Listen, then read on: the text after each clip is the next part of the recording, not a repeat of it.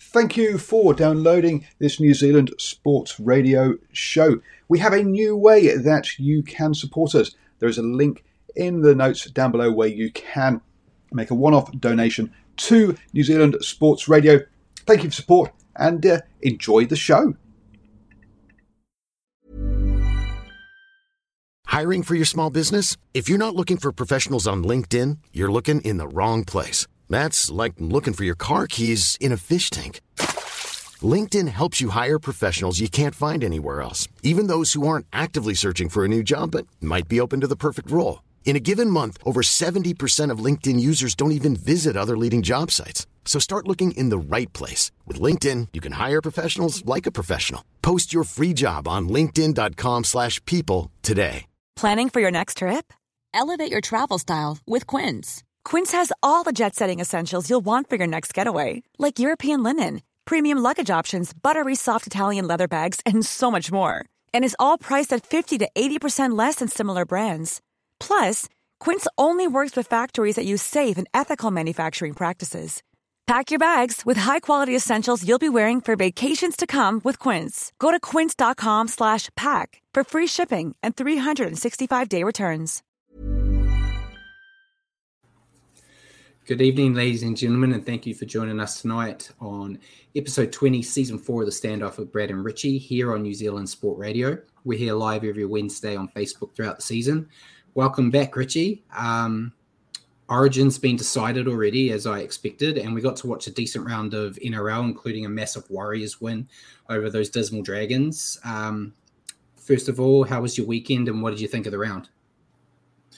Evening, Brad. My weekend was very good, thanks. Hope yours was as well. I really enjoyed the round, minus State of Origin, of course. Not that I didn't think it would go that way. I took Queensland, but you kind of wish it would be a little more competitive. But yeah, obviously the Warriors game was a massive high for the weekend. So long may that continue. Yeah, fingers crossed. And while we're here live on Wednesday evenings at 8 p.m, you can also catch our show at your convenience on iHeartRadio, Spotify, all those places. Just remember to search for New Zealand Sport Radio. As always, we're going to cover everything you need to know in the week that was rugby league, including our top stories of the week, a review of State of Origin and Round 17 with an update on our tips. We'll then stop and answer some questions from you guys, as well as questions we've prepared for each other. We'll then preview round 18 and make our picks before ending the night with a recap of Super League. So remember to send us comments and questions throughout the show, and we may as well jump straight into the top stories, Richie. No. We discussed this pre-show. Okay, so folks, we have a new rule this time. If you would like us to stop the show and answer your question there and then and not wait for the Q&A section, you can do so. But you have to use Super Chat on YouTube, which basically send us some money. And we will, that will go towards help supporting the show. And then we will stop the show there and then and answer your question. So that's your way to have some control and become the editor of the show rather than waiting for the Q&A section. All right. So after the pause plug, we'll get on with it now. I might donate to myself, actually. First bit of news came out, as always happens, the day after our show last week. It may have changed our tipping predictions as well, but Justin Holbrook has become the second coach to be fired this season, leaving the Titans effective immediately, with Jim Linehan taking over as interim coach until Des Hasler takes on the role in 2024. Your thoughts, Richie? I know Holbrook's come out and said he felt blindsided by the news, but what's your take on the Titans sacking him? Yeah, it's an interesting one. Obviously, they had a poor year last year. The year before, he coached them to 8th place, and they squeaked into the playoffs. They've had one win this weekend just gone, and now they're back they're in the 8 again. So it's not like he had them too far off the money. But apparently, I think he had some KPIs that the club wanted him to sort of hit by this stage of the season, and obviously not quite there yet. Yeah, so she's a tough business. Yep, that's right. I think it is a bit harsh, but clearly something needs to change with the Titans. I think their biggest problem is their defense, and that is something, even though they did okay last year, they still had that issue with the defense. that hasn't changed at all. So bringing Des in, does that help fix it? Who knows? It all depends which Des you get. If you get the Seagulls Des or if you get the Bulldogs one. Yeah, true. So time will tell. Holbrook does say that he still wishes to be a coach in the NRL. I'm sure someone's going to end up picking him up as an assistant. He's got talent, so it's not like he's going to be off to the media or off doing a trade job or something. So I expect to see him still there somewhere. And, you know, there's always 2 or 3 coaches sacked every year, so he's always going to get a shot at offering his hand up to do another job soon. So good luck wherever he ends up. We may as well move on to the next one. Yep. Jerome Luai, fan favorite of the show. He got in some drama after posting on social media after the New South Wales defeat. Chill, all your idiots. Have work tomorrow. We go again. Rah, rah. He's claimed, and Freddie Fittler came out and claimed as well, it was in response to death threats. I know there's some passionate people out there that do stupid things like death threats, but I don't want to sound pessimistic, but I don't buy it when it comes to Luai. But what's your take? You're the New South Welshman on the show, so you defend your little rat. I can't defend him. Yeah, it's not a good look. Obviously, you get towed up. You go on Instagram at 4 a.m, whatever it was, and make a cryptic sort of post like that. A lot of people are going to read it the wrong way, and they did, and it caused a stir in the media. Now people don't want to pick ever again for New South Wales. I think you just got to know when to pick your moments and not do things like that. So hopefully he's got someone advising him to do better next time. But as we know with Jerome Luai, he's not the best at reading the room. Case in point, Brian Tuttle's wedding. So yeah. Look, I've made no secrets in my dislike of him. But yeah, he didn't, as you said, didn't read the room.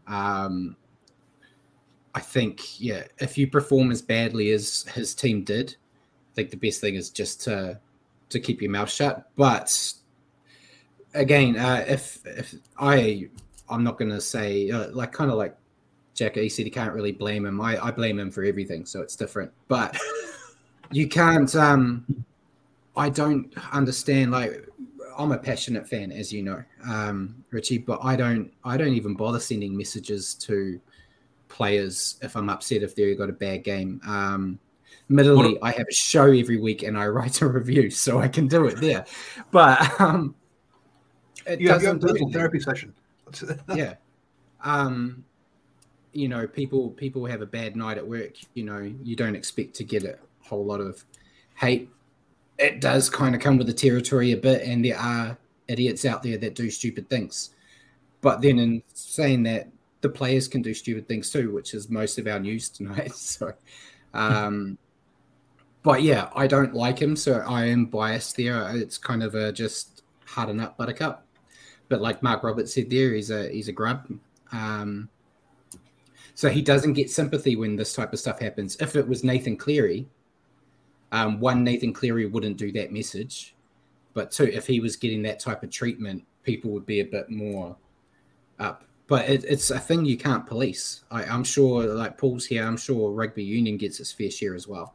Yeah, just on the weekend, the Chiefs game. Oh, well, that referee bloody deserved it. Yeah, you were one of the ones abusing him, weren't you? Yeah, I didn't say I don't do it for union. I just said I don't do it for league. No, I wasn't actually going to give the union side of it, but yeah, no, there was some disgusting comments on the weekend for the referee, which was totally out of order. Not really. Should never be allowed. But the thing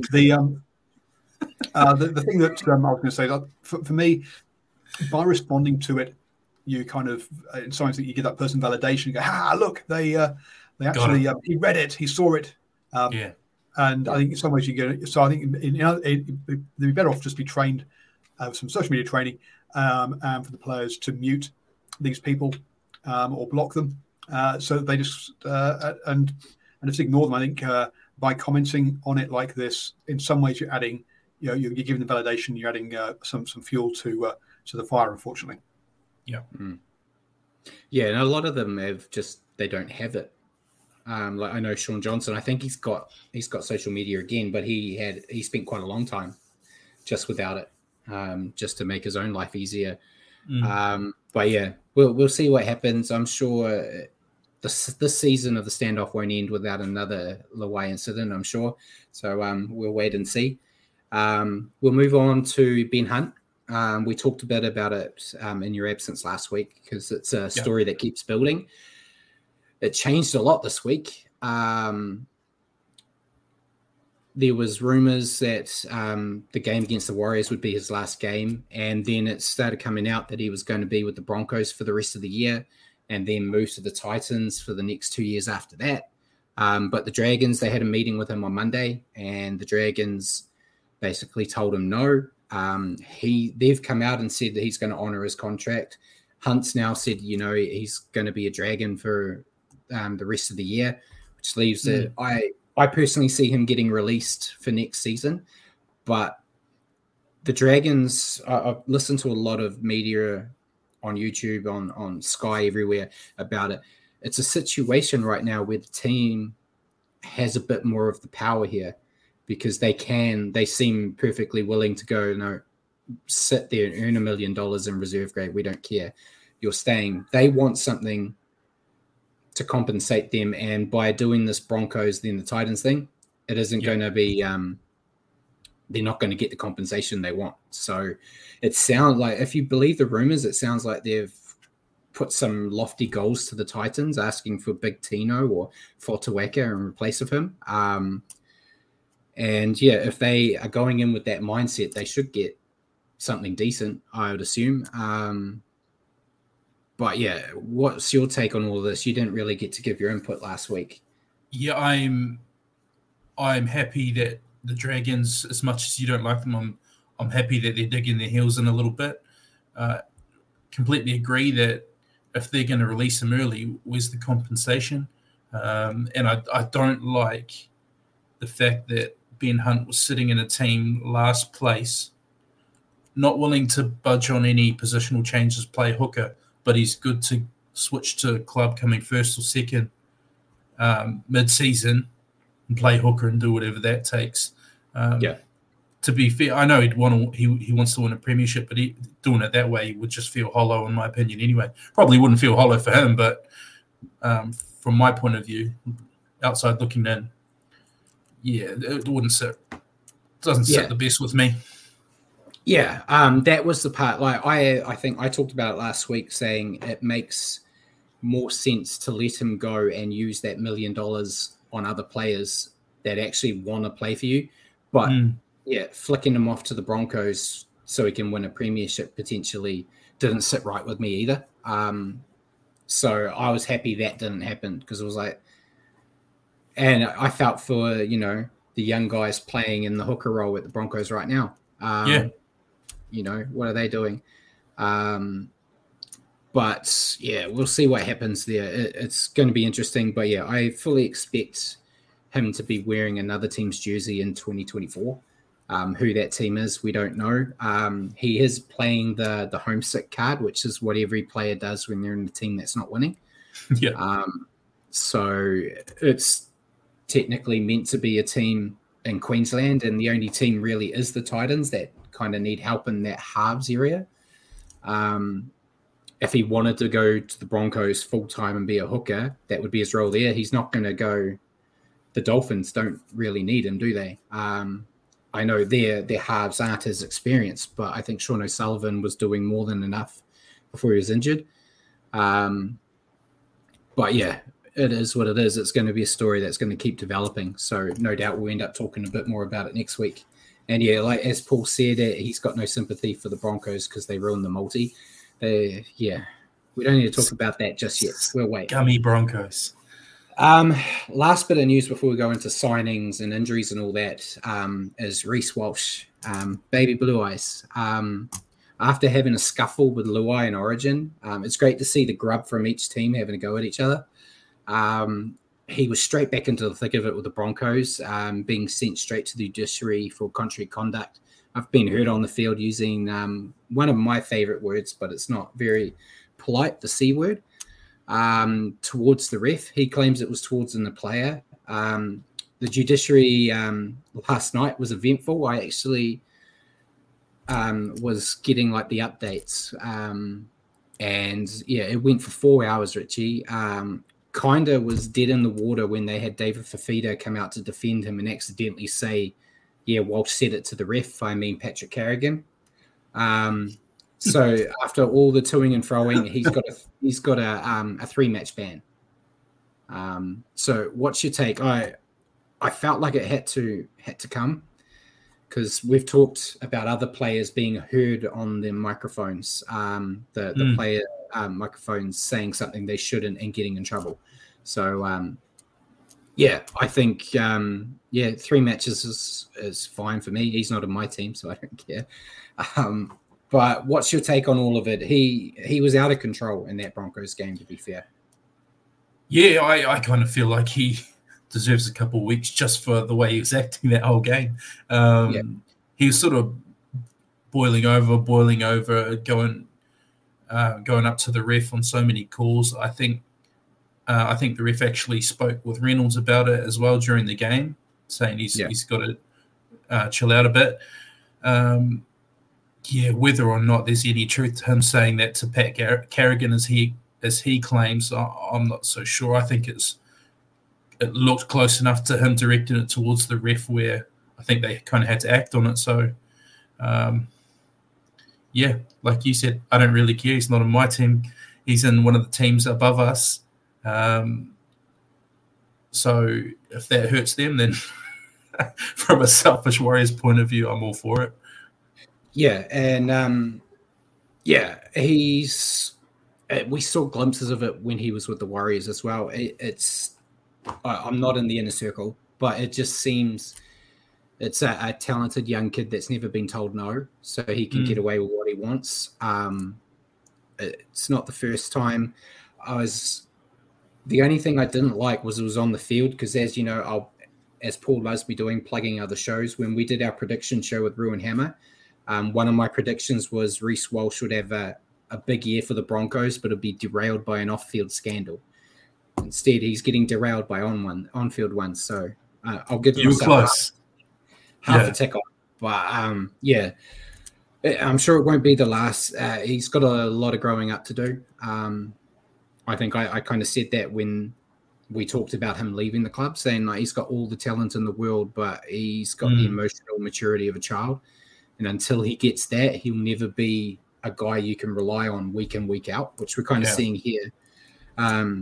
It's fine when his team's, on these winning roles and doing everything right. But the moment stuff goes against them, he just spits the dummy, which you can't have. You can't have in the NRL if you want to consistently be a top team. So I feel like the better he's playing and the more confident he's getting, that behavior is getting worse too.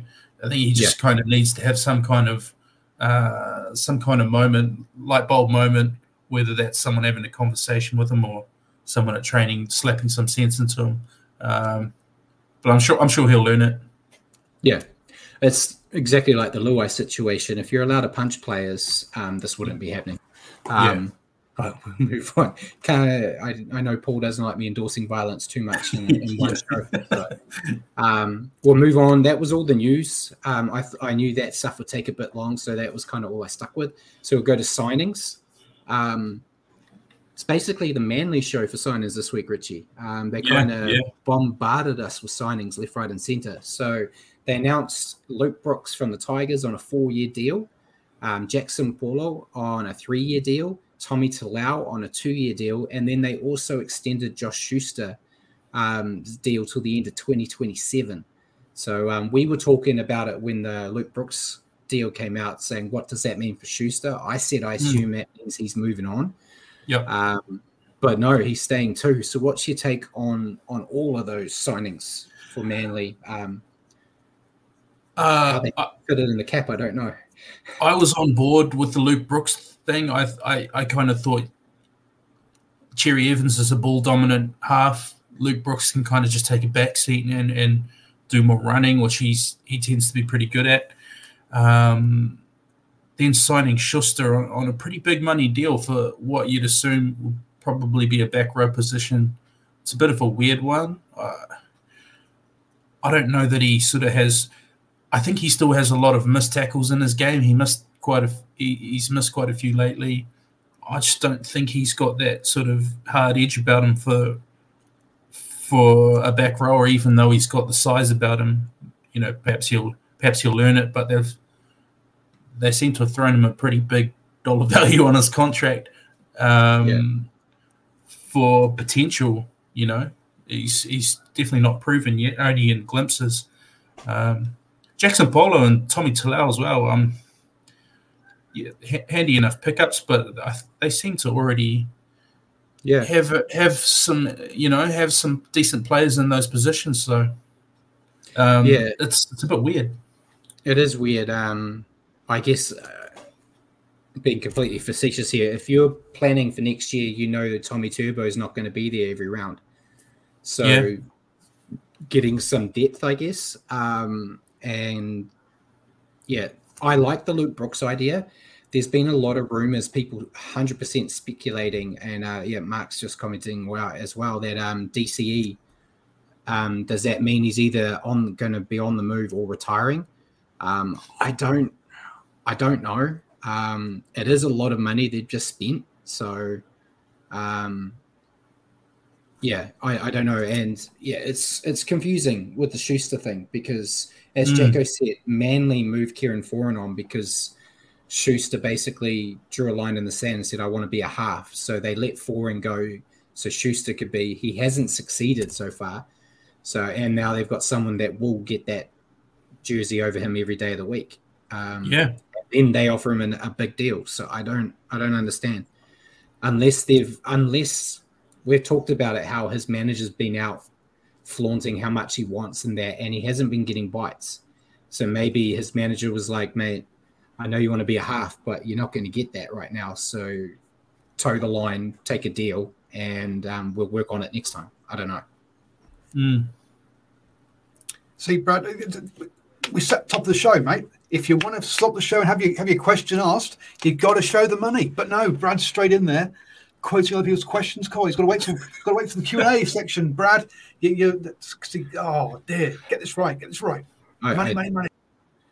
I'm not a money person. I sit here with no money, so I'm sorry. I'm trying to learn. Last one of signings, there wasn't that many, and yet Kaiser said Schuster got rewarded for poor performance and effort. Will come back to bite them. Yeah, he's been signed big money deal on expected potential, not on what he's delivering. So, which does happen. It's bit many a team on the arse. Look at the Luke Brooks is a great example with the Tigers. They kept giving him a lot of money. He would be a fool to say no. If anyone asks you, do you want $1 million, even though you probably don't deserve it, you're going to say yes, aren't you? So, yeah. And Simon says to listen to Paul because Paul knows a lot about money. It's because he's the growing up here. Not sure where we know where that's coming from. But so the flip side is you end up if you don't pay for potential and you pay for what they're doing now, you end up with the Sonny Bill Williams situation where the guy's on a long contract getting underpaid and they're upset. So it's a no-win situation in some forms about that. Sonny kind of won in that situation. Well, eventually. You just walk out. That's what you do. And then the last one, it's Wigan Warriors. They announced the signing of Cruz Lemming on a 4-year deal from 2024. He was in the Super League, came down here is with the Titans. Not really getting a lot of look-ins at the moment, but doing reasonably well in their reserve grade. And so that was an experiment that maybe kind of didn't work for him. But a big 4-year deal going to play for Wigan's not a bad deal for a guy from the UK anyway. So what's your take on Cruz coming to my mighty Wigan Warriors?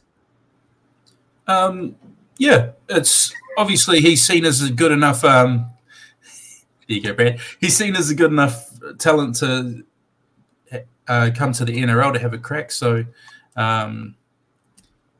it's good for our team, our Super League team. That is the other Warriors. To it'll be a good pickup. So hopefully, from next season, push us closer to the title. Yeah, and since you donated money, do you want to actually say something about that now, or did you just want to flaunt that you have money, unlike the rest of us? No, I accidentally clicked send before typing the question. My question for you was if Rob could sort you out with a Jesse Royal T-shirt, will you wear it on the show? No. No. Well, that wasn't worth my money then, was it? No, it wasn't. How much will it take? A lot more than that. I'd never do that. So you want to say something too, Paul, before we move on? Yes, I can say before we move on to the next section, folks, Brad is doing Shave for a Cure. Someone's asked in the live chat when that's going to be cut off. It's going to be done this Friday, folks. So please get in there and support him. He's doing great so far, currently raising over $1,500 for Shave for a Cure. I've just put the link into the live chat. So folks, please head on over there and support Brad in his good deed this Friday, which I'll be videoing. We may even live stream it. We'll see. Yeah, I don't know if it's people wanting to help charity or if they just want to see me with no hair. I don't know what it is. I definitely want to see you with no hair. I can't wait. You've seen it before. I know. It'd be good to see it again. It's the wrong time of year to do it. Does it include waxing your back as well? I don't know. No, it's just up on the hair. Are you volunteering, Paul? He's going to be there, so you never know. So we'll move on to injury chat. Oh, wait, there was a comment I saw. I know Paul yells at me. I'm bringing it up. Oh, no, Paul's bringing it up. See, I'm taking over. Talking about the long-term deals and that if you're underpaying, you can end up like Jason Tomolo, which I think we've mentioned it before. He got like it was like 10 years, wasn't it? Yeah, 10 years. Basically signing his life away. And, you could say he's getting overpaid for it now. He's not the blockbuster player he was. He's never really talked about in terms of like a devastating player like he used to be anymore. Still a good player, but is he worth the huge chunk of change the Cowboys are paying him now? I'm not so sure. He probably was worth it at the time. But yeah, the game's the style of the game's passed him by a little bit where he's no longer seen in that top. I think he's still a very good player, obviously, but yeah. Oh yeah. You talented player, but yeah, not $1 million player anymore. But we'll move into injuries. There's quite a few, but I've kind of narrowed it down to 4 that I think are important for how their team goes. Start off with Tommy Turbo. Tore his pec in Origin, and he's going to be out for the rest of the season. I was kind of looking at it, and I was trying to figure out the last time I got to watch Tommy Turbo live.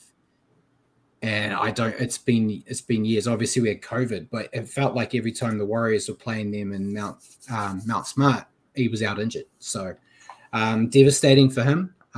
Even more devastating for Manly, who kind of put all their chips on him. What's your take on Tommy Turbo going out? Devastating for New South Wales too, because they had to play a hooker in his position. But they didn't have to; they chose to. No, exactly. We'll get to that. Yeah, you feel terrible for the guy. He just can't catch a break. It's sort of rinse and repeat. Every season he has a serious injury of sorts. So devastating for Manly. Obviously, they don't tend to go very well without him, but first and foremost, devastating for him because he probably should be one of the elite players of our game for the past few years, but injuries just keep stopping it from happening. Yeah. Obviously, I'm a fan of him on the field, but yeah, he's got a horror run, and if it's not like it's the same injury every time. He just picks a new body part that he wants to ruin. I don't know. it was poor tackling technique that did this. So, he couldn't stop the quickness that was Queensland. But yeah, unfortunate. You got to wonder if there's going to be a point where Manly just tell him, mate, you're not playing Origin anymore. If you're going to get injured, at least get injured for us. But yeah, and yeah, like Mikey said, Tom unable to carry a team's worn him down. Yeah, he's got.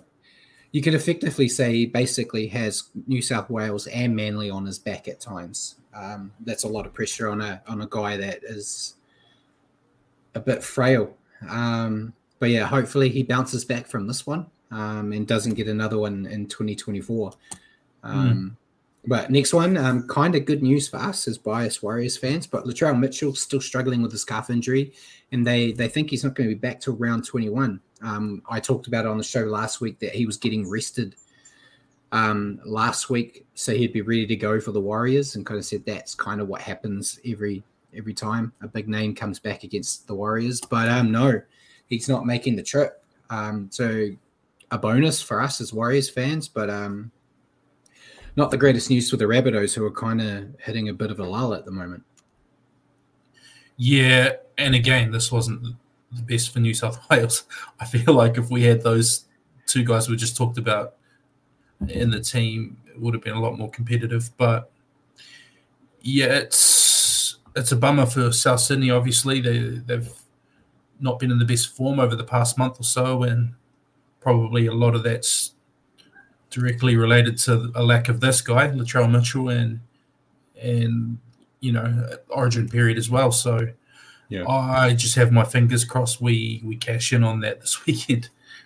Yeah, fingers crossed. And then the last two, Josh Hodgson's had surgery on his neck and will miss the next 6 to 8 weeks. And Josh Papali'i left the Raiders game early with a hamstring complaint. I didn't really have a word on his return. I don't recall. Was he named this week? Hold on. I should have researched that before I went on, No, yeah, he's not named this week. So it's usually like a week or 2 weeks for that type of thing. So big loss for the Raiders. The Eels seem to be doing okay without Josh. So yeah. I almost feel like the Eels play better with Brendan Hands in the 9 jersey. Yeah. So last one before we get into reviewing the games, Naughty Boy Corner. Last week, Richie, you missed the first week. We had none. No fines, no bans. But this week they made up for it. Murata Nakore from the Warriors has got a 3-match ban for a grade 2 careless high tackle. What's your take on it? I thought he was very unlucky. You know my take on it. Thought it was a lovely tackle. I personally, I think he was sin-binned and then sent due to the injury, the fact that he laid Moses Sully out. If Moses had got up and nothing had happened, it wouldn't have even been called. So, look, I see why he's picked up the suspension, having similar charges a couple times recently now. And no doubt at all that Sully felt it. He sort of tried to stand up and then sort of stumbled off to the side. He wasn't in a good way. So he definitely felt the shoulder. I don't think Niokore lined up the head though. Rather, Sully dropped into his shoulder. But hey, that's like the Teddy situation where he always goes low into tackles. Off. That's contact sport, and I guess if we were watching Union, he'd probably have seen a red card, to be honest. So, yeah. And then Jacob Host from the Rabbitohs, he's out for 2 weeks for a grade 2 shoulder charge. And Jack DeBellin, I haven't seen his fully enacted because he had two-match ban potential for a grade 2 careless high tackle and then a grade 1 for dangerous contact. So he got 2. No sin bin for him in that game, though, of course. Hold on. This is just trying to see if they actually came down with a whole lot. Jack DeBellin, he, in fact, only got $6,000 fine. So he was up for time, but he didn't get it. So well done on him beating the charge. So we'll jump in now. That's everything done there. We'll jump into talking about Origin and the round. So we'll start off first, Richie, with the State of Origin men's. Queensland whooping those New South Wales boys 32-6. Yeah, did they ever? 6 tries to 1 for Queensland. Val Holmes grabbing 2, Murray Taolangi, the hammer, Tabuai Fido, Xavier Coates, and Jeremiah Nanai grabbing the 6 tries. Only the one for New South Wales, the hooker playing out in the centres, Damien Cook. Yeah. I've got my notes here for Queensland. They were actually behind on most of the stats. I just felt they had more intensity and made the most of every chance they had. Well-deserved win and almost certain to be 3-0 in this series. Yeah. Oh, really? Yeah. Getting ahead of yourself. I thought 3-0 before the series started. So yeah, you're probably right too. But I thought Queensland showed a great ability to absorb everything New South Wales had, and in the end, I felt like they won comfortably with their superior ability to convert their chances. I just felt like they owned all the big moments, even when New South Wales had a lot of ball, and yeah, it was in the end pretty convincing. Yeah, and your take on New South Wales? Like I just said, I feel like they had a good amount of ball and good field positions too, but they definitely were lacking the killer blow on attack. Losing Turbo early definitely didn't help, and I think hindsight's a great thing, but I think it was a bit of a questionable call to move Cook out into the centres.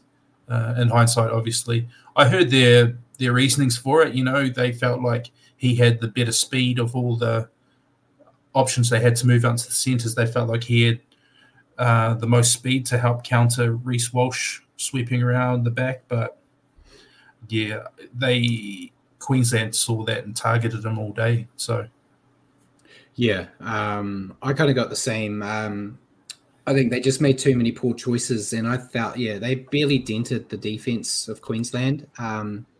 Losing Turbo and replacing him with Cook was a strange option from Fittler, as you just mentioned. I personally would have had Cam Murray out there. He may not be as fast, but he knows how to tackle. You're going to get, what you're going to get from Cam Murray. He never fails to deliver, does he? So it just seems like the right thing to do. But I'm not a coach, so what do I know? And then, to be honest, I think they just need a clean out and bring in some new blood. I know they like to rely on the guys who've done it in the past, but it's not working. So, change. They've got a hell of a lot of talent that they could bring in. So maybe we'll see that in this game, the dead rubber coming up, because it doesn't count, doesn't matter.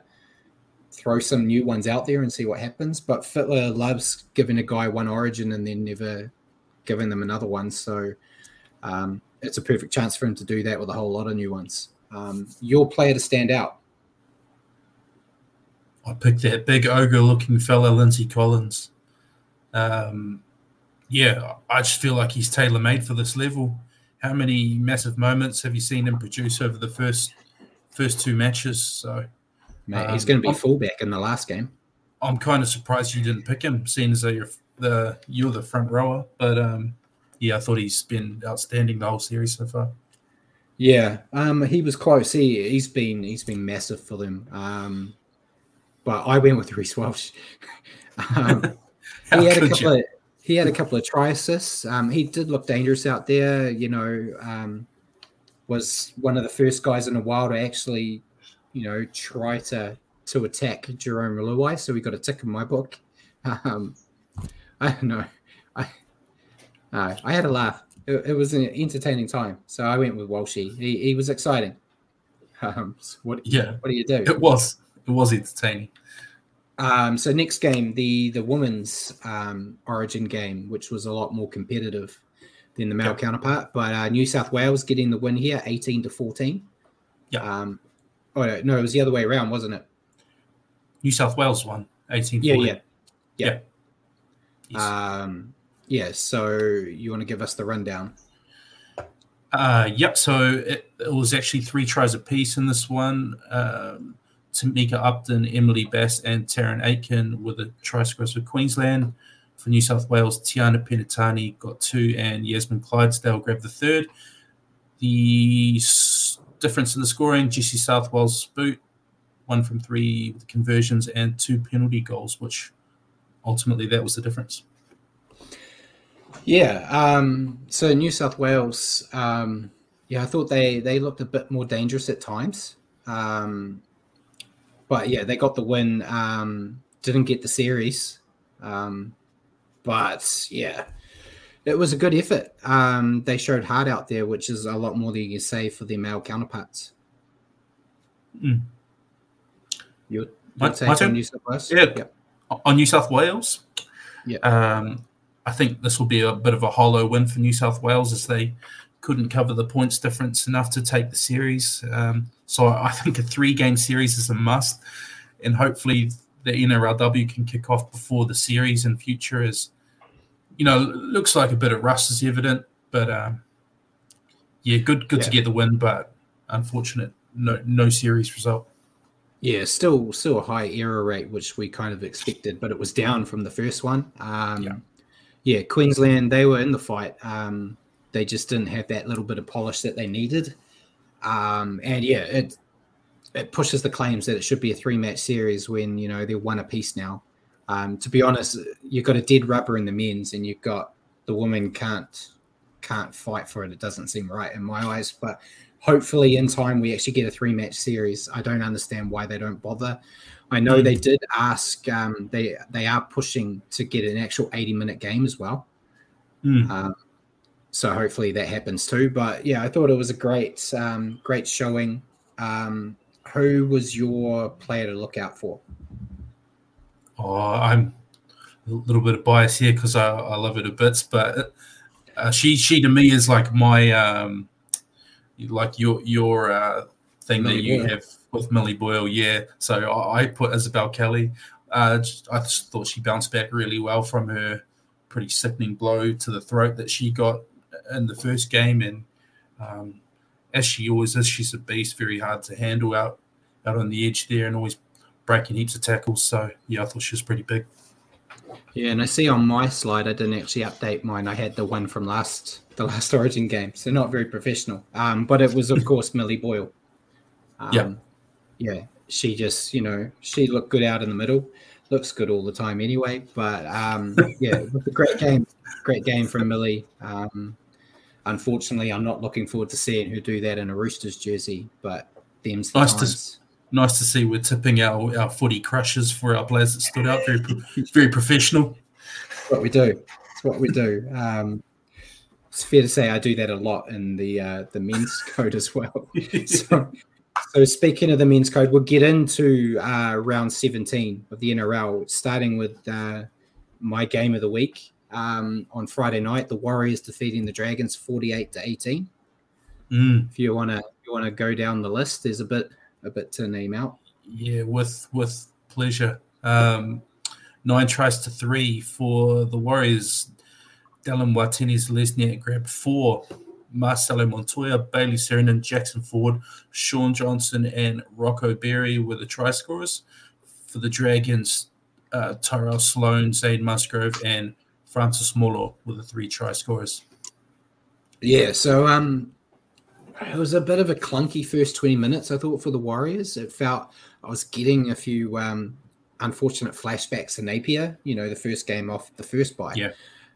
Where they were kind of making a few shortcuts and it wasn't running off. But around the injection of Dylan Walker, everything started to kind of click, and they got back into the groove that we've seen, the past few games.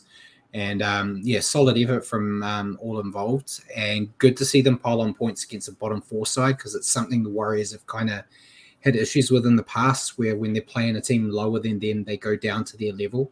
And they would, the Warriors got to win in Wollongong, but they bet the Dragons like 24-18 instead of doing what they did here. So it's good to see them actually pile on some points on a team that they should have. So your take on the Warriors, Rich?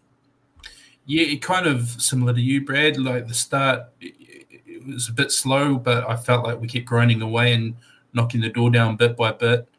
And I felt like once we broke through, we were far too classy for them. The shape and the passing, particularly left to right, was so slick to the point where even when we were a man down, we were able to strip them for numbers. So satisfying. Like so many guys stood up. Love what I saw from even guys like Rocco Berry, who has had his place questioned, but you can't deny his ability to put his outside man away. Like Dylan cashed in a bit there, and it's not just him, but also Sean and Chance and even AFB's passing game. I think so many players stood up. I could probably sit here and list the whole team. Yeah, and like Jacko said, Montoya's try-saving tackle on Rava Lava, who burnt him last time they played each other, it was tremendous. Yeah, they did so well. So good. But Dragons, what's your thoughts? Yeah, pretty much the opposite of what I just said for the Warriors. Not so good for the Dragons. I don't know if the Ben Hunt saga may have been a distraction, but definitely at no point did they look like they could win this game. And yeah, if I supported the Dragons, thankfully I don't, I'd be very worried about the remainder of the year. Well, we wouldn't be friends for one. Yeah. Good call. Dragons still a mess. I say it every week. Tyrell Sloan, though, was the only highlight in my eyes. As I said, he's in my fantasy team. And this game is kind of reasons why. He was really the only one that looked like he hadn't given up and was still trying some stuff, was causing some headaches early on. But yeah, the rest of the team looked like they've given up on the Hunt. Certainly looked like he was over it. He's already spoken in the media. He doesn't want to be there. And he's out there leading the side around. So when your leader doesn't want to be there, what's the rest of the team going to bloody do? And I think the worst is yet to come for this team for this year. I think, I don't see them bouncing back. And they've got to play the Warriors again in New Zealand. So can't wait. That's going to be a good one. You're coming up for that one, are you not? Yeah. I think that was the plan. I don't want to spoil it. Some other people said they might be coming too. I don't know if they've announced it, so I won't do it. But yeah, I'm looking forward to that game for sure. It's the second game marked on my calendar out of the Warriors games. But yeah, player to stand out. I'm in a front rower mood this week for Noah Blake. Yeah, I thought he was sensational again. The meters, obviously, that's his core role, but everything else, his late footwork, his passing, his tip-ons, the offload to Sean Johnson for a try, he got a try assist in there. I know everyone talks about Payne Haas, best front row in the game, but Fanua Blake's right there with them, I feel like, this year. Yeah, they're two completely different styles of front rower. They are. But yeah, I think the difference between the two is that small footwork, like you said. Like Payne Haas, is going to just go through people, where Adam just changes his line and hits a shoulder and squeezes through and is ready to pop an offload, like we saw with Sean Johnson's try.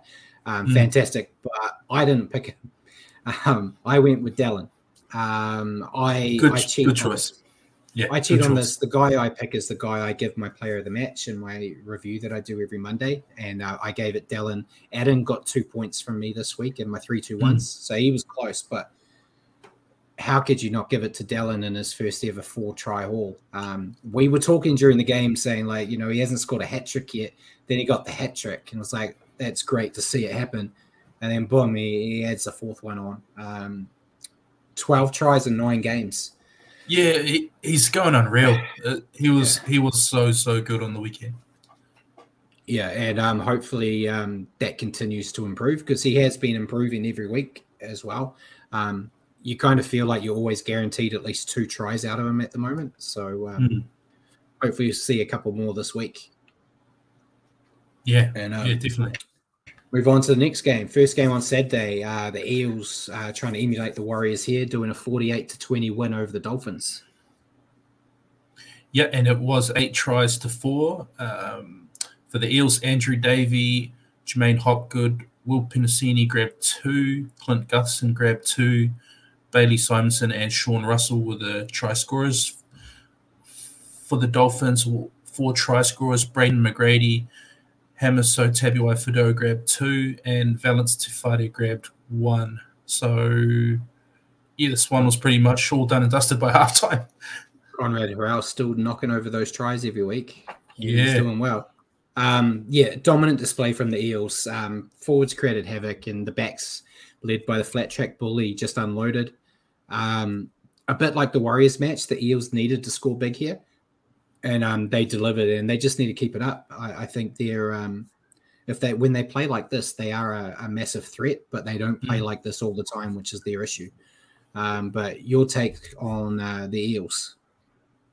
Yeah, extremely dominant in the first half, 42-4 at halftime.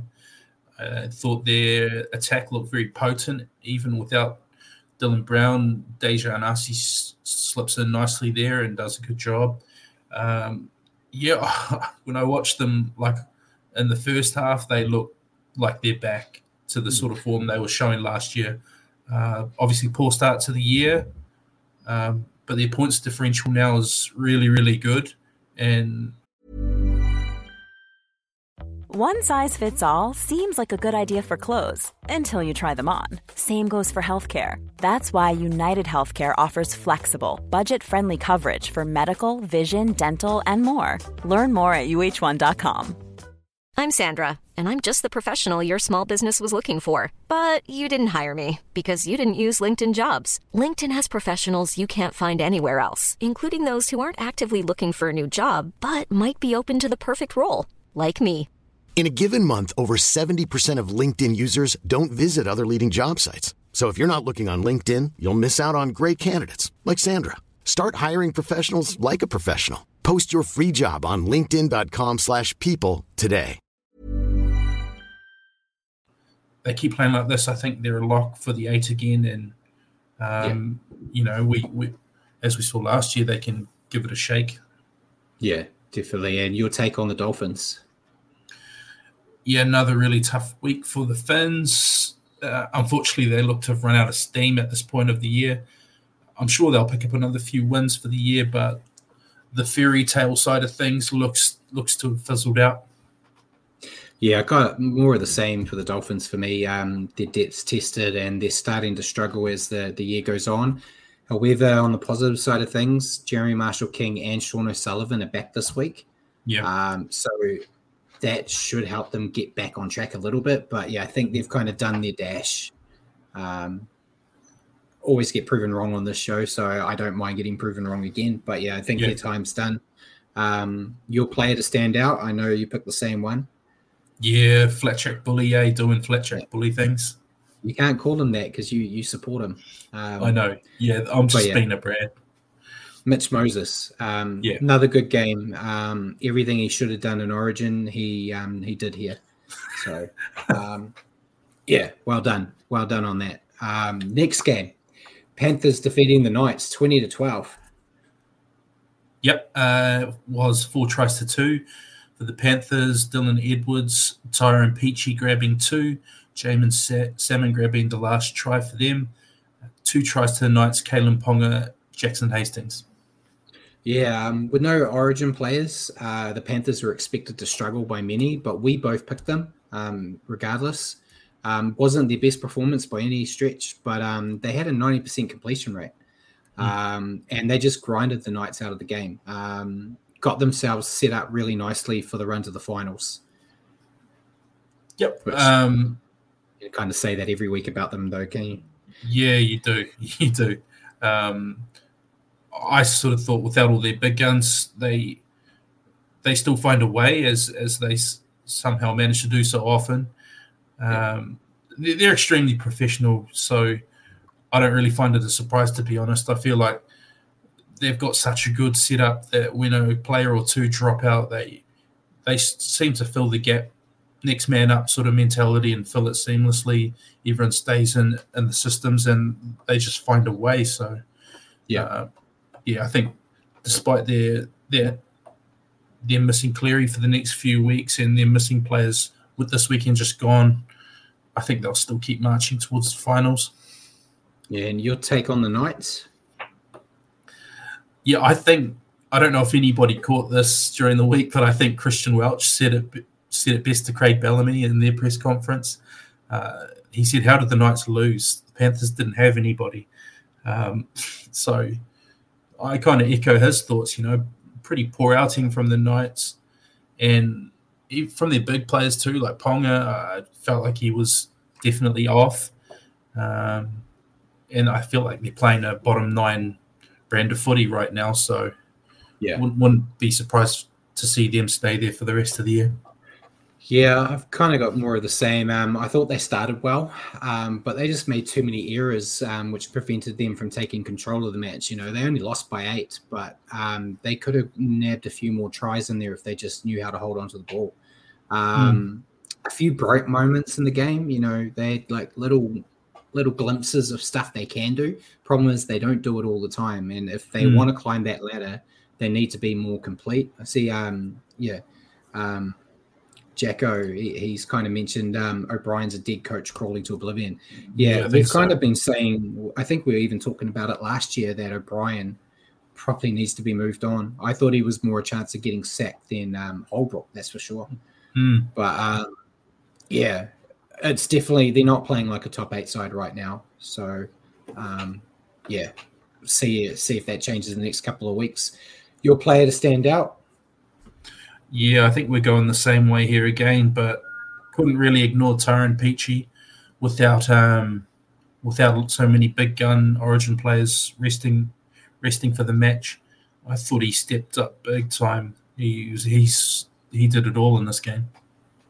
Yeah, I had the same. Yeah, Tyrone Peachy thought he did really well out there. He's kind of just being used as that utility. We'll throw him in when we need him, and did a great job. Well done to him. We'll move on to the next game. Storm defeating Manly 24-6. It was 5-1 for the Storm. Jerome Hughes, Jonah Pezzett, Big Nelson Asafa-Solomona, and Xavier Coates grabbing 2 tries. Only the 1 try for Manly was Haumole Olokuatu. Pretty easy win for the Storm here. Yeah, typical Storm performance I got here. We don't even really need to talk about it that much. They strangled the life out of Manly and scored with relative ease. Another team starting to build at the right time. That's my new phrase, instead of one of the teams to beat, which Paul slayed me for a few weeks ago. I think they're building well as well. But your thoughts on the Storm? Yeah, I feel like Melbourne look to be steadying the ship a bit now. These 2 teams met a month and a bit ago, and I felt like Manly sort of bullied Storm out of the game, and Manly ended up winning that one. But I feel like Melbourne look a different team when Asafa-Solomona is getting good minutes. He seems to add that intimidation factor that they lack without him on the field. So, I thought he was pretty massive in this one. Yeah, and your take on Manly? Yeah, not the greatest times for Manly with Turbo gone for the year. They definitely look far less formidable and a lot more beatable without him. So, and not many standout players to speak of this week, really, as you can see on the scoreboard. So, another team I think maybe bottom 9 with a bottom 9 destiny. Yeah, without Turbo, Manly just lack punch, and DCE can't do it alone. As we've seen before, was more of the same this week. He just, there wasn't much to offer. As you just said, it could be the decline of Manly if they can't find some spark. So, it could be another team plummeting on the ladder. Your player to stand out, I think, for the 3rd game in a row, we've got the same player. Yeah, there's been some pretty obvious standouts. Big Nelson. I just spoke about him. Yeah, he's massive, big, aggressive, adds so much to this team.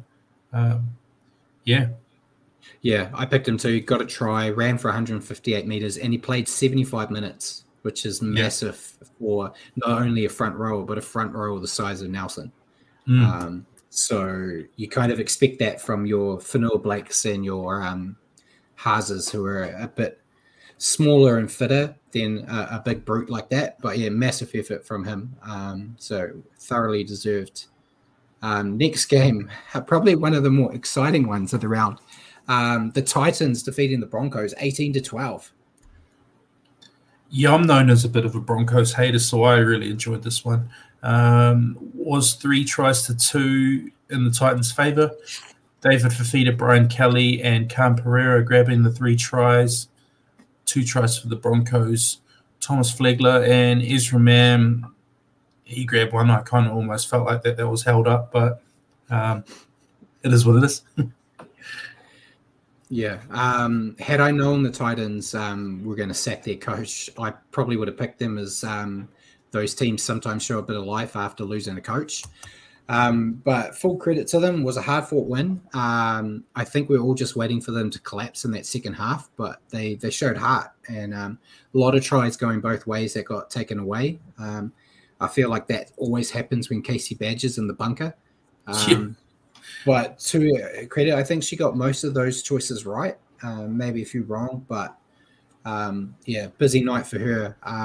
But yeah, good to see the Titans, actually hold on to a game. When it was close to going the other way. But your take on the Titans? I usually bag the Titans for their defense, but I can't really fault them here in this game. I felt like they were really up for this game, and Fafita was really on form, and Cam Pereira, I love seeing him in space. He showed how scary his speed is of showing the outside. There's one moment in the game where Cobbo showed him the outside, and he absolutely blitzed him down the left-hand touchline for his try. So, I really liked what I saw from the Titans in this game.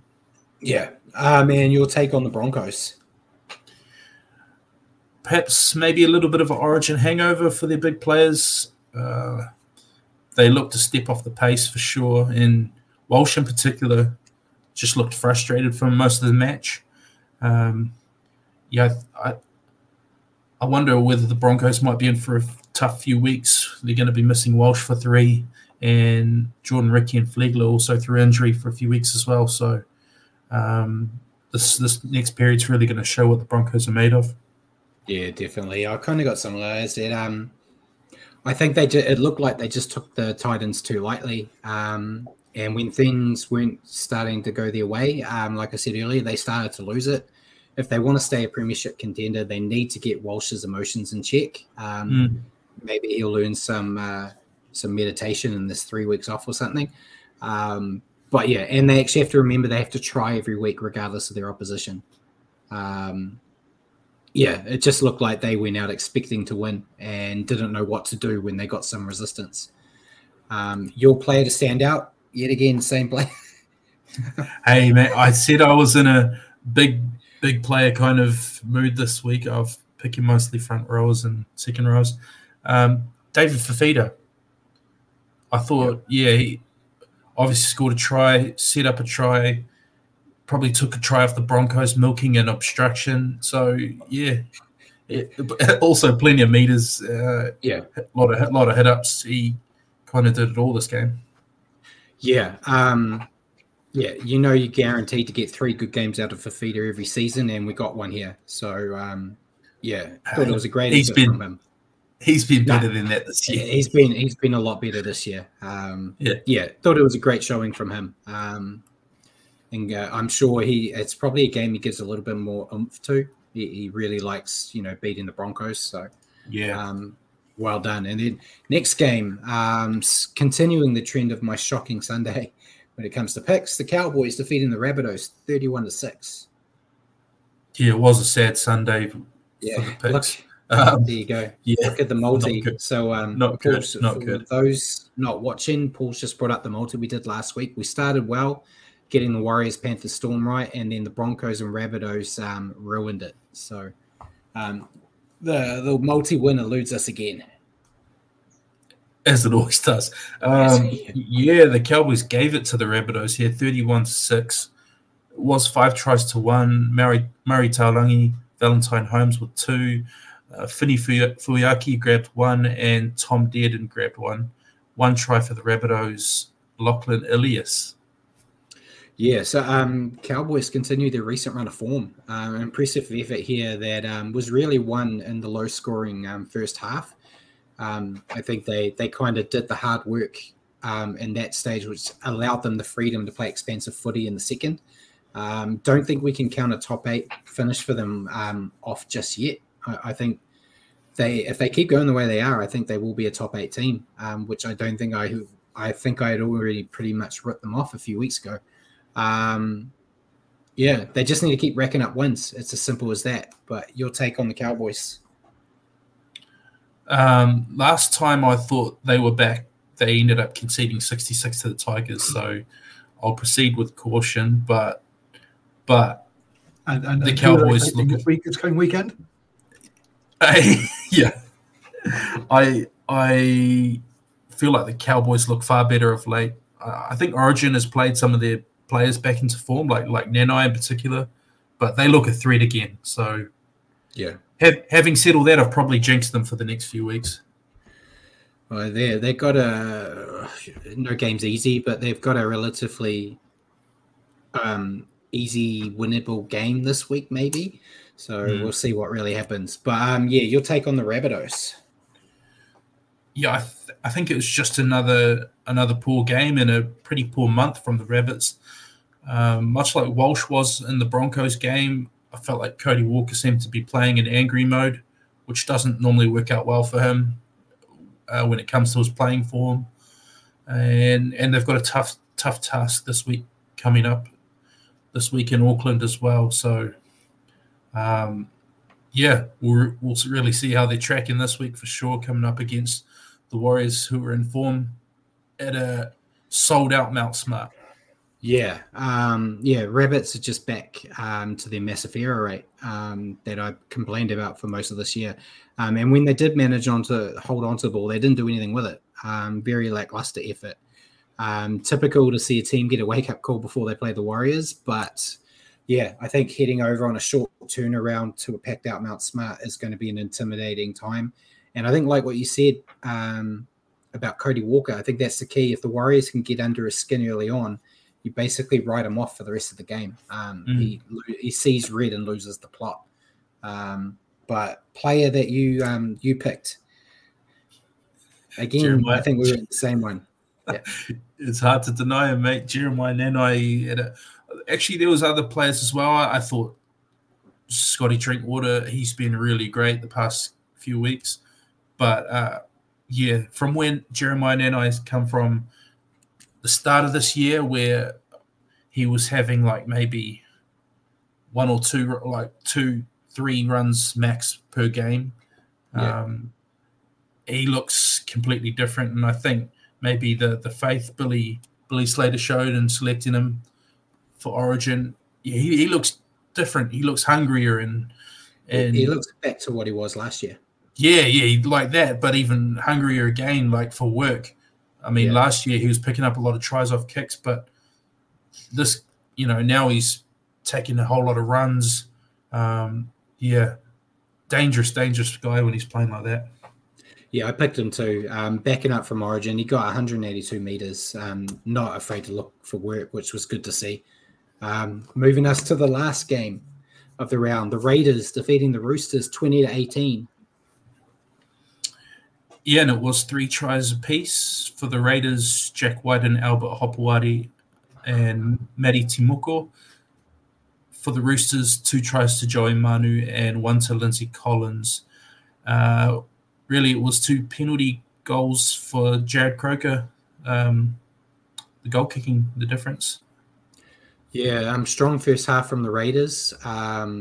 They were physical and relentless with the ball in hand. However, they still had that issue with those second halves and need to sort that out, as they could have actually let this game slip. The Roosters were coming back with a wet sail and it almost cost them. But yeah, well done from the Raiders here. Yeah, I put that it was almost a signature Raider fade, scoring all their tries in the first half hour of the game. Luckily enough for them, a penalty goal in the 56th minute proved to be the difference. Yeah. And your thoughts on the Roosters? Yeah, obviously terrible first half from them. I'm very happy to concede that my premiership winning prediction is way off. Another team looking like they're playing like a bottom 9 team. And just not looking good. Yeah, dreadful effort from the Roosters.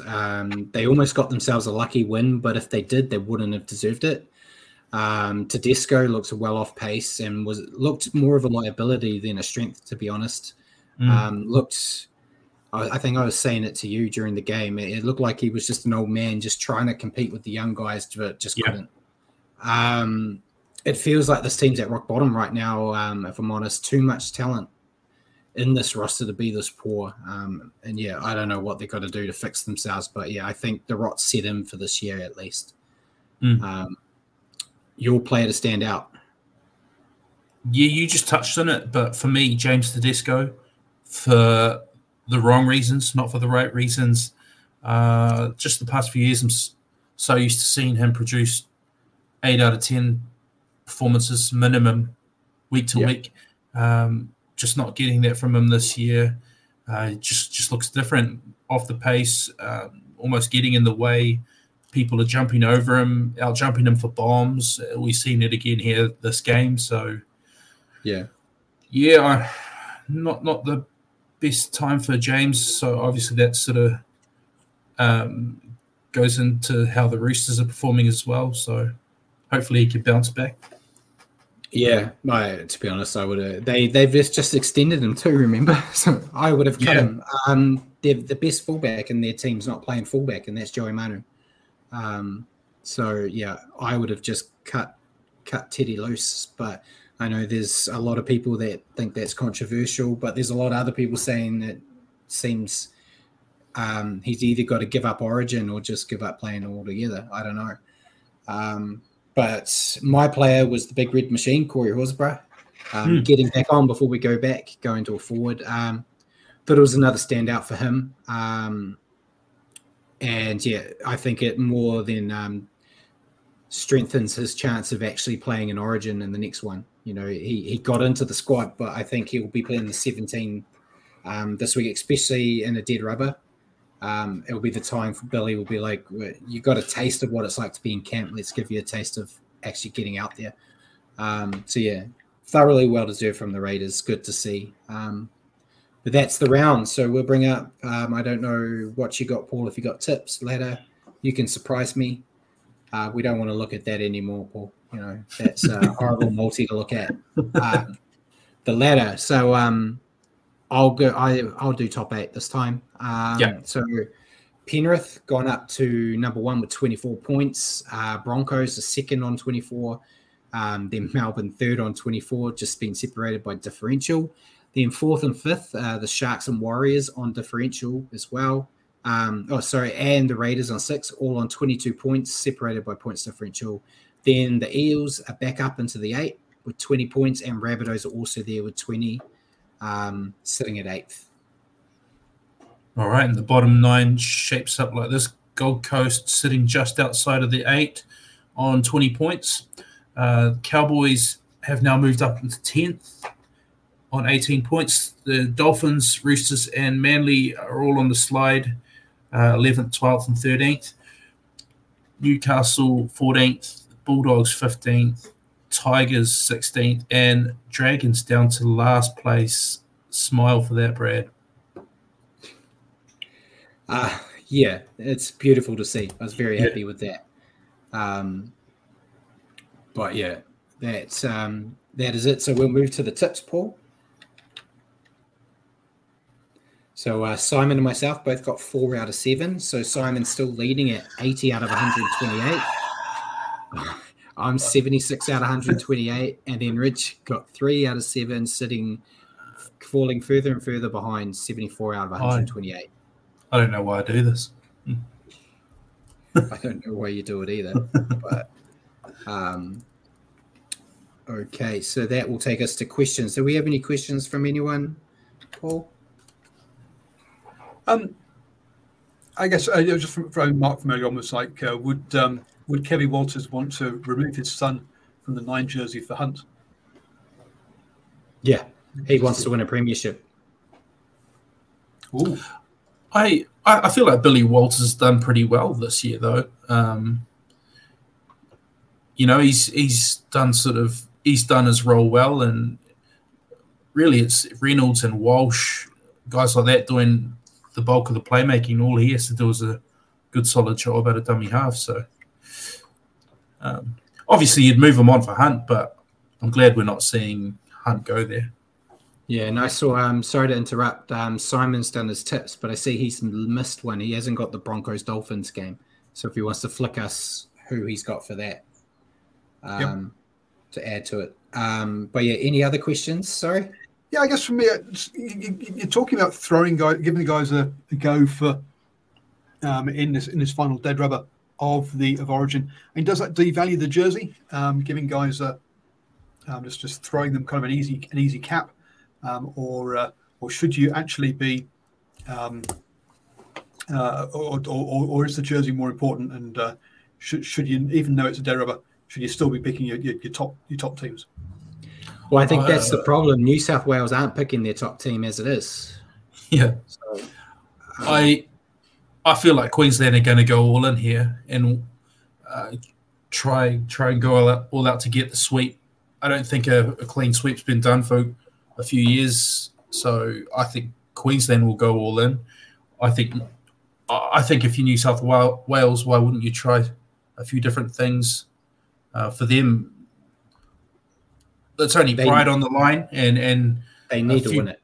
I think a few people played their way out of a jersey in the first 2 games. So for the first 3 games of last season, they played out of it. They just for some reason got picked again because Fittler's an idiot. But it could devalue the jersey. It depends on who you're picking. Like if you're picking some guy that doesn't deserve Origin, I think it's devaluing it. But there are a lot of players that aren't getting the jersey that I think would do better.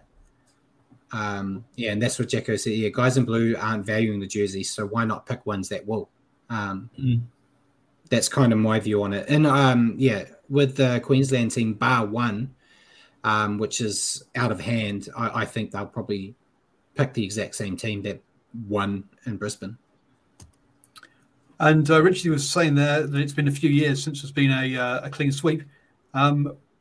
Guys, quick quiz. Which year was the last time there was a clean sweep, and for which team was it? Brad, your year? 2021 New South Wales? I don't know. No, it goes back further, I think. It has to have been Queensland in that dominant period. I don't know, 2010. Oh, and he nails it. Well done, Richie. 2010, 3-0 to Queensland. The previous one to that, though, was 2000 to New South Wales. So the clean sweeps are like hen stick. They really are something to go after and to celebrate. Well, it's because it's usually set up to always be a decider in the third one. The NRL try to do that to make their extra money. As we talked about a few weeks ago, Paul, the amount of money they're going to lose in the dead rubber is not good. So they never want that to happen. So they usually, coax decisions to go the right way. But thankfully, just twice this century. I mean, there was a draw. Actually, there's been one draw this century as well. Which year was that? I don't know. Yeah, pass. 2002. Oh, see, I was too young then. I was all about the Warriors. Going to win their first grand final in 2002. Absolutely. Any other questions from anyone, Paul?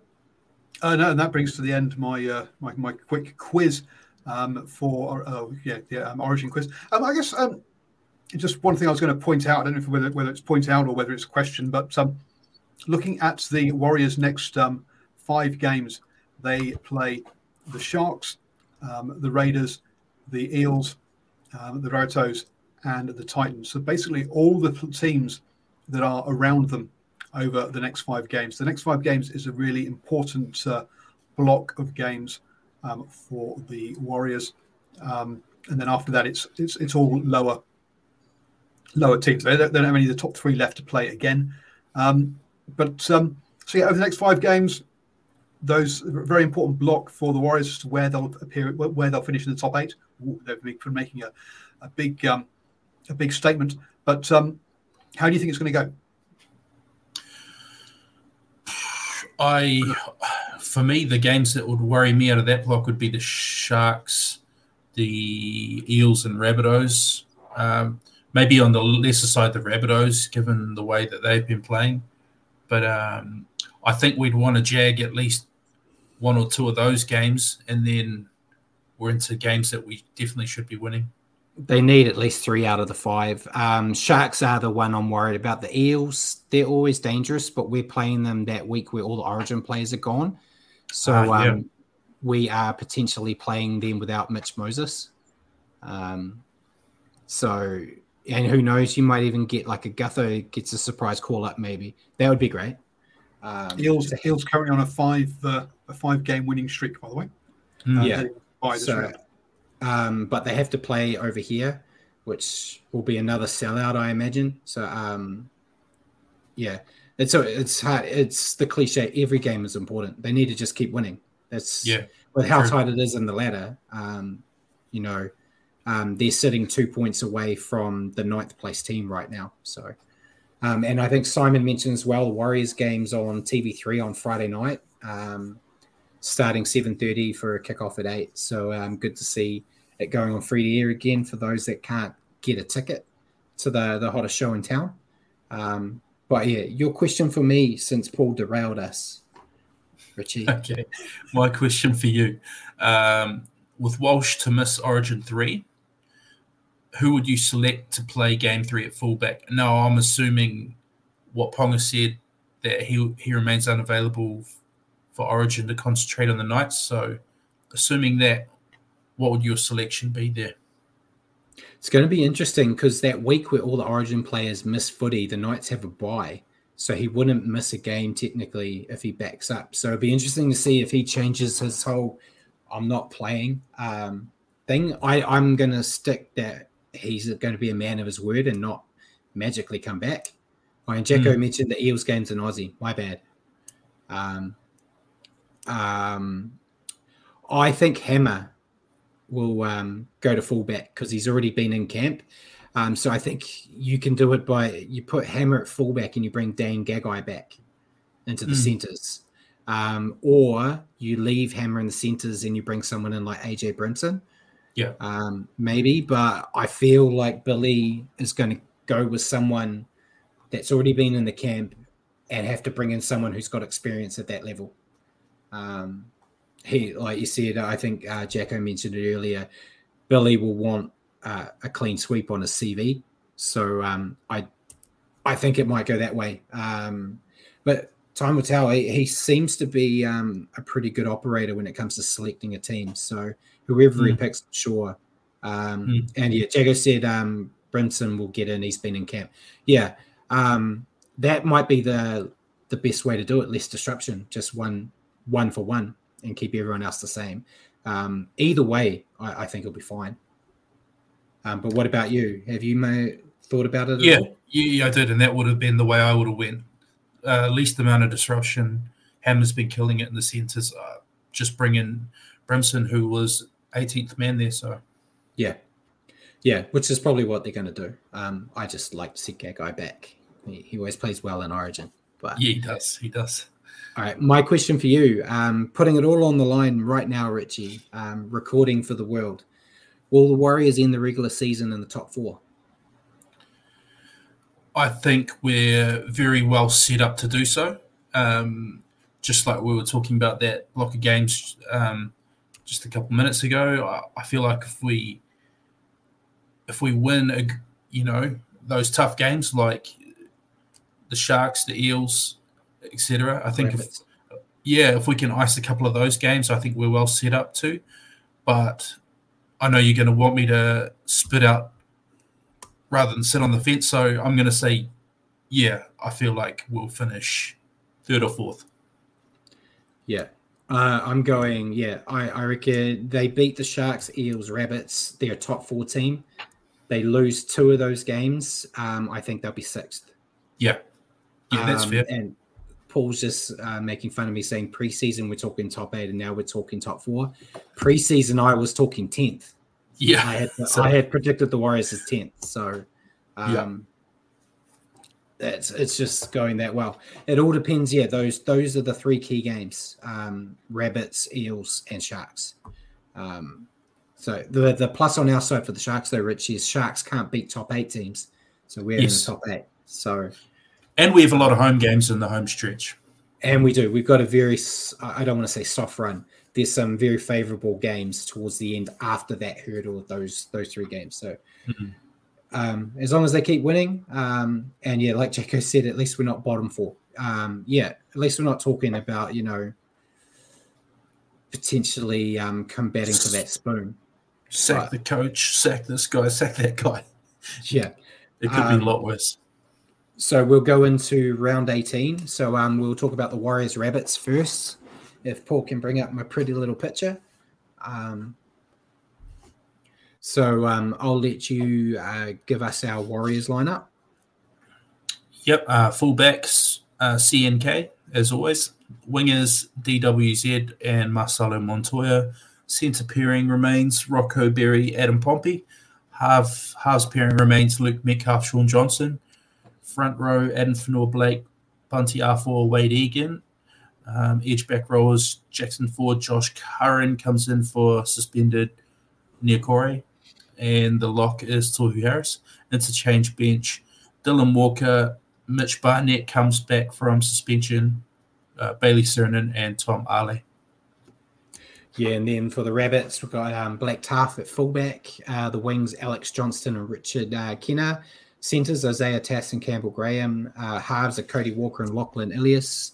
Front rows, Tavita Totola, Damien Cook and Hami Silly. Second row, we got Keon Kolomatangi and Michael Cheekham. And then the captain at lock, Cameron Murray. And then the bench, we've got Savili Havili, Shaq Mitchell, Davey Mowell, and Thomas Burgess. So we can bring Paul in because this is Paul's left the building. I can see on his little screen at the bottom he's not even there. That's Latrell Mitchell away from being pretty much full strength almost. That's still a dangerous team. It's a very dangerous looking team on paper. And they'll be hurting after that loss. So it's going to be tough, but I'm back in the Warriors. So I've picked the Warriors here. I think they're on a bit of a roll, packed out house. It's an intimidating place to be on a Friday night. So I've gone with them. But I'm expecting it to be a bit of a hard battle. Yep. So I definitely expect it to be a hard battle. I'm picking with my heart, but I think for the first time in a while, the heart's sort of aligning with the head when it comes to the Warriors. So, I feel like at home, in front of a sold-out crowd, I feel like we can get the better of them.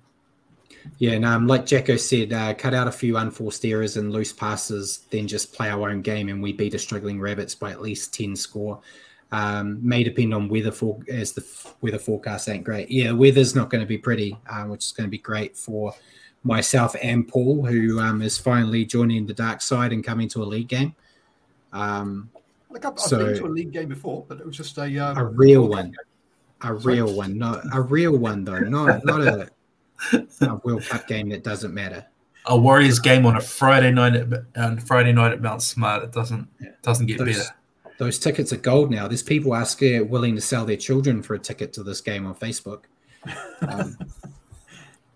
So we'll be there, and therefore I'm going to get. So do look out on the New Zealand Sport Radio.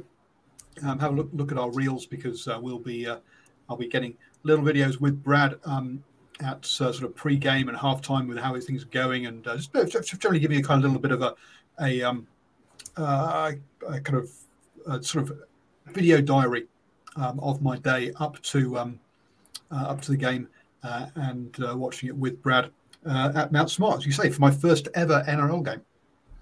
Yeah, it's something Paul has wanted us to do for the other road trip games, and he's never been able to trust Richard or myself to do videos on our trips. So he's decided to do it himself. There was the Wellington and Napier trips. He was hoping for some footage, and it never happened. Sweet FA. Sweet FA. So it'll be good. Be a good night. And you've got Paul. Come back, Paul.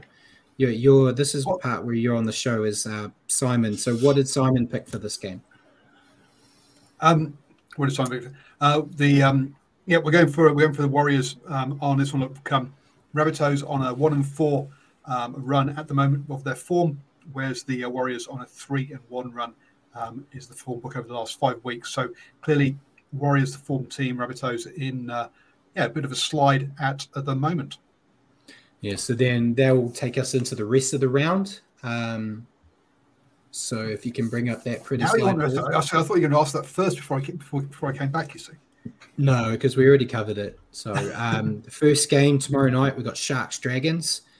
As always, I picked the team that's playing the Dragons, so I'm going with Sharks. Yep, Sharks Dragons are going too poorly. Yeah, look, I mean, the flames from the Dragons is going to work in the water, is going to put that out. So clearly, this is a Sharks win. Look, I mean, also, the Sharks aren't in great form at the moment. 2-2 is their record, but at the TAB, $1.11 versus $6.60 for the Dragons. Sounds about fair. So yeah, Sharks. And then the next game was the Warriors Rabbitohs, where we all picked Warriors. The final game on Friday night is Storm Panthers. Hell of a game there. I've gone with the Storm. It's a home game and no Cleary. That's really all I put it down to. You could flip a coin on this one, which is kind of how our tips go anyway.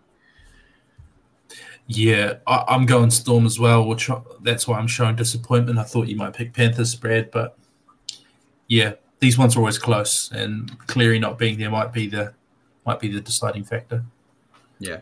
Well, this is clearly the one that's going to bugger up the multi straight away then, because Storm again for Simon here with this one. Even though the Panthers 4-1 and also the Storm 4-1, so both teams in form at the moment. Obviously at the top end of the table, on the same number of points, having played the same number of games, only split on points difference at the moment. So yeah, you say should be a cracking one. If you're looking for the slight edge, the Storm are 6-2 at home, whereas the Panthers are 5-3 on the road. Maybe so. Yeah, so maybe that's the difference there. But yep, definitely going for the Storm.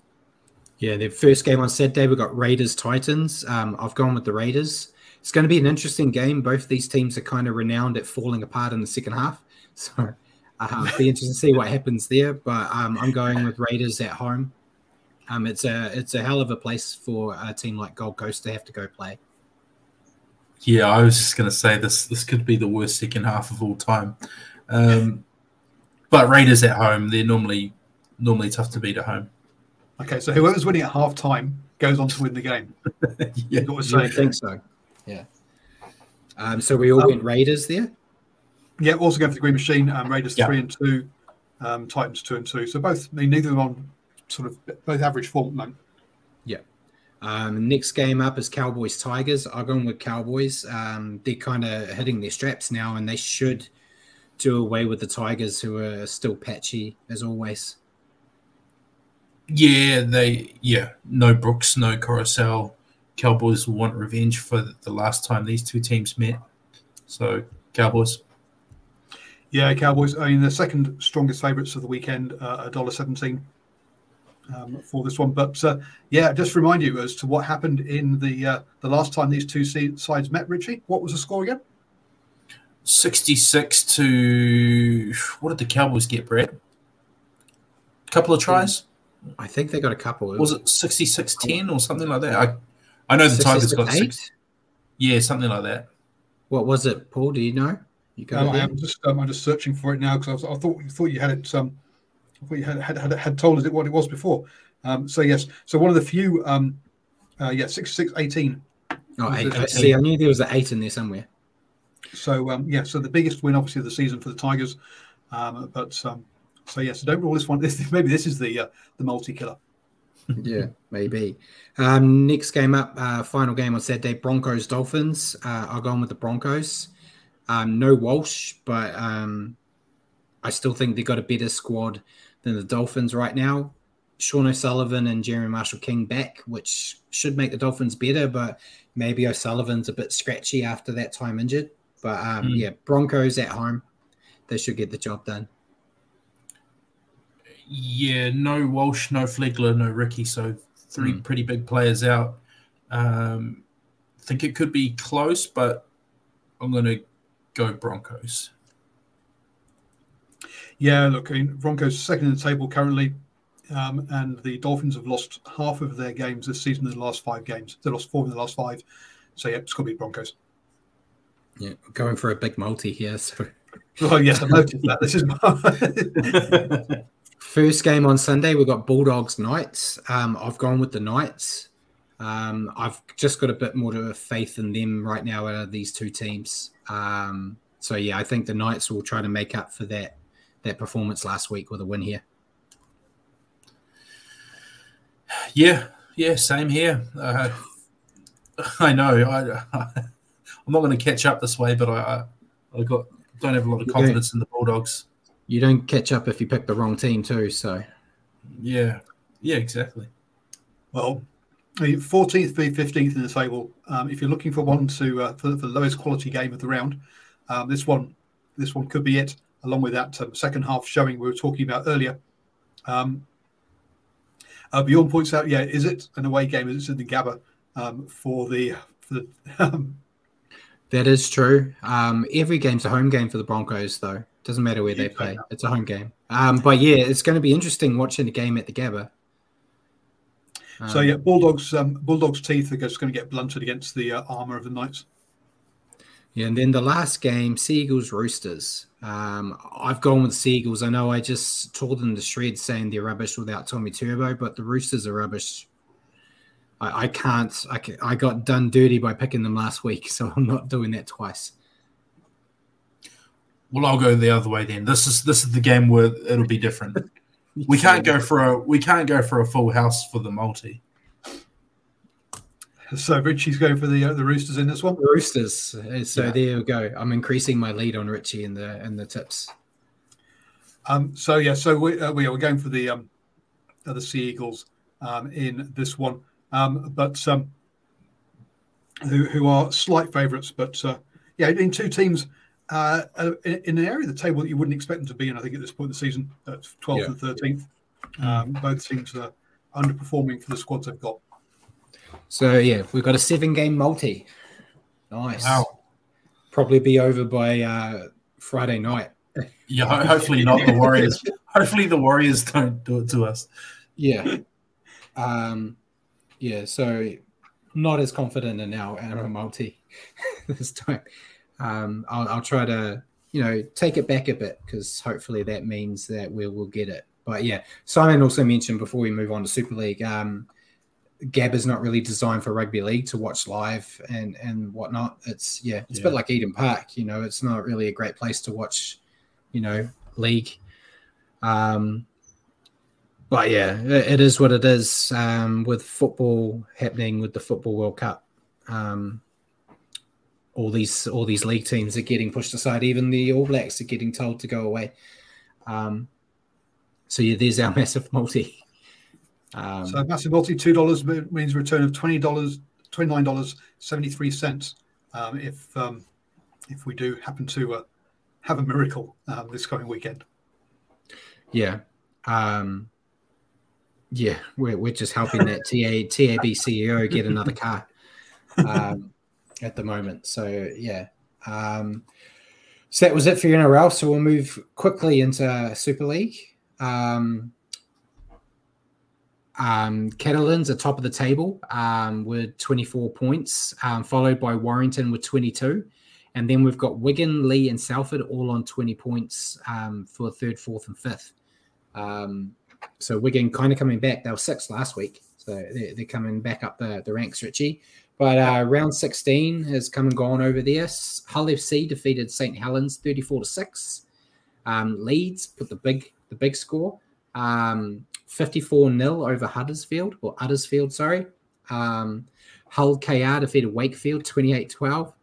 Castleford defeated Warrington 23-14. Catalans defeated Lee 38-30, and then Wigan defeated Salford 26-6. Not too many surprises in there for me, to be honest. Just the scoreline for Leeds. Yeah, that was a blowout. Yeah, and then round 17 coming up this weekend, we've got Warrington versus Leeds, Wakefield versus Salford, Lee versus Hull KR, St Helens versus Castleford, Wigan versus Huddersfield, and Hull FC versus Catalans. So it feels like another straightforward-ish round. Yeah.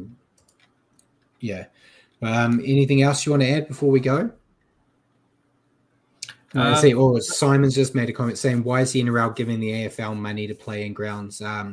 It's just due to the Women's World Cup. That's why. Because they've got the same reason as the All Blacks are playing at Go Media Stadium. And it's in a couple of weeks, isn't it, Paul?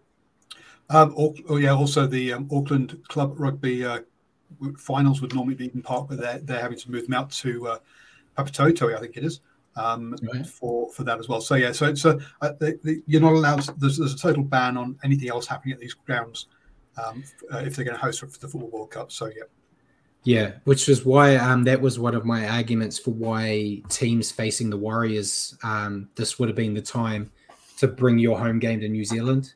But we got stadiums filled up at the moment too with the same thing. But yeah, anything else you want to add before we go, Richie? No, just nice to be back chatting with you guys. I missed it last week. I still got to catch up. I've got your guys' show from last week queued up in my car. I haven't played it yet, so I'm going to give it a listen. But good to be back. Got to take notes on how to be a host because Paul knocked it out of the park. So, he is very good. Yeah. That's all from me as well. So, ladies and gentlemen, thank you for tuning in tonight and joining us on the Standoff with Brad and Richie. For your weekly update on Rugby League, tune in to the show next week at 8 p.m. here on Facebook at your convenience on iHeartRadio, Spotify, all those places. Just remember to search for New Zealand Sport Radio. Welcome back again, Richie, and cheers for joining us. And thank you, Paul, for all the work you did in the back. And good night, everyone.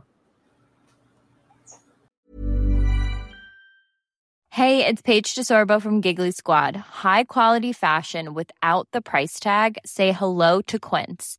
I'm snagging high-end essentials like cozy cashmere sweaters, sleek leather jackets, fine jewelry, and so much more. With Quince being 50 to 80% less than similar brands. And they partner with factories that prioritize safe, ethical, and responsible manufacturing. I love that. Luxury quality within reach. Go to quince.com/style to get free shipping and 365-day returns on your next order. Quince.com/style. Mom deserves the best, and there's no better place to shop for Mother's Day than Whole Foods Market. They're your destination for unbeatable savings, from premium gifts to show-stopping flowers and irresistible desserts. Start by saving 33% with Prime on all body care and candles. Then get a 15-stem bunch of tulips for just $9.99 each with Prime. Round out Mom's menu with festive rosé, irresistible berry chantilly cake, and more special treats. Come celebrate Mother's Day at Whole Foods Market.